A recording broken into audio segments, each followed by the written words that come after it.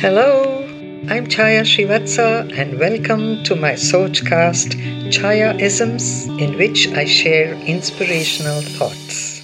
Today we'll talk about doubting Thomas. We are like the Apostle Thomas, who could not believe till he saw.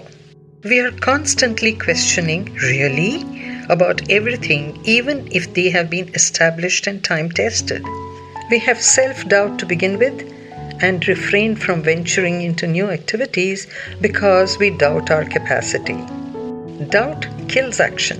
It imagines obstacles and puts up barriers to prevent our doing it. Before we start on a venture, instead of asking ourselves, how do I go about it? What do I need? Who do I ask for help? Suppose we say, can I do it? Will I be successful? Will it be useful? Will I make money? Assailed by these doubts, we drop the idea. When someone gives us a compliment, our first question is, really? It shows lack of faith in our own potential. It's good to be cautious, but not doubtful. Caution helps us find ways and means to do. Doubt finds ways and means not to do it. Doubt is detrimental to relationships. It is the beginning of suspicion and end of the alliance.